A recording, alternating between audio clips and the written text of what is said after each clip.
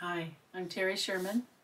I've been with Youth with a Mission since 1982, 39 years, full-time serving in Youth with a Mission at Heidelberg Base in the Netherlands. Originally, I'm from Seattle, Washington, in the United States.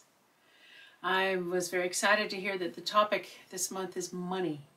And the reason I'm happy about it is because it is the least talked about topic in the church. But it is the most talked about topic in the Bible. Did you know that in the New Testament alone there's over 2,000, just over 2,000 verses that deal with wealth, riches, and money, whereas 215 about faith, 218 about salvation, a little bit less than half of the 38 parables of Jesus deal with this topic. But Jesus wasn't obsessed with money. He was after people's hearts. And he knew that our hearts are easily tempted to give power to money and to let it rule our lives. He said, where your treasure is, there shall your heart be also. So I want to recommend a book that has really helped me a lot. It's where I first learned about the spirit of mammon. It's by Craig Hill and Earl Pitts. A good read, a good Bible study. And there's a chapter about the mammon factor. And it gives 10 symptoms in our everyday life of how we're influenced by the spirit of mammon. Just one example, if you struggle to give or be generous, that is a symptom that you're being influenced by the spirit of mammon. So we all do believe in lies about money, and we give power to it, and we let it make decisions for us. In my workshops, we take time to renounce those lies, to repent from them, and replace them with the truth. Because until we do it, we will be ruled by those false ideas, and we will lack freedom to do as God guides us. So the question of living by faith or living by fundraising is a wonderful question. It comes up many times in my 10 years of traveling extensively through Asia, Africa, and Europe and teaching about raising support. And the reason why is this topic of raising support, the central theme of it is money. And because of that, there is a wide range of responses and beliefs. And the question is often asked, is fundraising biblical? Isn't it a lack of faith? Because how are you trusting God if you're asking people? So the phrase living by faith means different things to different people. Some missionaries take living by faith to mean my income is determined by God, and I'm not sure how much it will be or where it will come from. I trust God alone to bring in what I need. Now, there's nothing wrong with that, but if that is your only definition, it's very limited. And it really needs to include every area of life in which we're trusting God to rule over, not just about our finances. I've seen people put missionaries on a pedestal of being super spiritual because we don't have a normal salary. We're not sure maybe how much we're going to get every month. It can appear like something mystical and that we're not involved in the process except to be praying in our prayer closet and trusting, and that it's always something miraculous that happens. And miracles still do happen, of course, and we see the examples in the Bible, how God provided miraculously all through the Old and the New Testament. Ravens bringing meat. He multiplies oil and flour, fish and bread, water from a rock, quail in the desert, or daily manna. God's ways of making provision are limitless, and he continues to do many miracles. And I know that many of our fellow YWAMers don't have the same resources as others, and they are living by faith without a steady income. Living on manna, so to speak. I've learned much from them.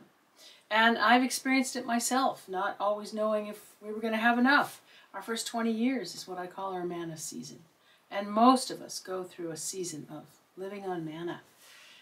But the miraculous is not the norm for everyday life and for long term. God used the desert and manna to humble and test the Israelites in order to know what was in their hearts. Deuteronomy 8:2. Manna was not meant as a permanent means of provision. It was a temporary one with important lessons attached. In the desert with no resources, they learned that God is their source of provision. it prepared them to go into Canaan, which was rich and full of resources, where they would make use of all he had provided, but they needed to do the hard work to enjoy it. He told them, remember the Lord your God, for it is he who gives you the ability to produce wealth. Deuteronomy 8:18. They could use what he had given them to create wealth for themselves so that they could prosper as he had intended. But their way of provision changed overnight when they left the desert, from manna to make use of these resources. So they learned to live by faith in the desert so that they could continue to live by faith in Canaan and learn even bigger lessons, more faith-stretching experiences while conquering the land. God will use everything in our lives to teach us to live by faith, to know that he is our source and provider no matter where it comes from. So whether you work in the marketplace and earn a salary, or if you have no source of income and you look to God every day, or you raise your salary from a team of partners, or you have a retirement fund or an inheritance, that is God's provision for you. And he is the one who is behind it all, because he owns everything, doesn't he? Sometimes I'm asked what I do for a living, and when they find out that I'm a missionary, they say, oh, so you live by faith. And my answer is, yes, I trust God to provide for me, and my salary comes from a team of ministry partners who give regularly. It's really not a mystery. So intentionally inviting someone to support you does not cancel out living by faith. It takes faith to hear from God about who to invite and when and how. And it's a great example of faith plus works in action. It requires you to trust in the Lord with all your heart and lean not on your own understanding. So, is fundraising biblical?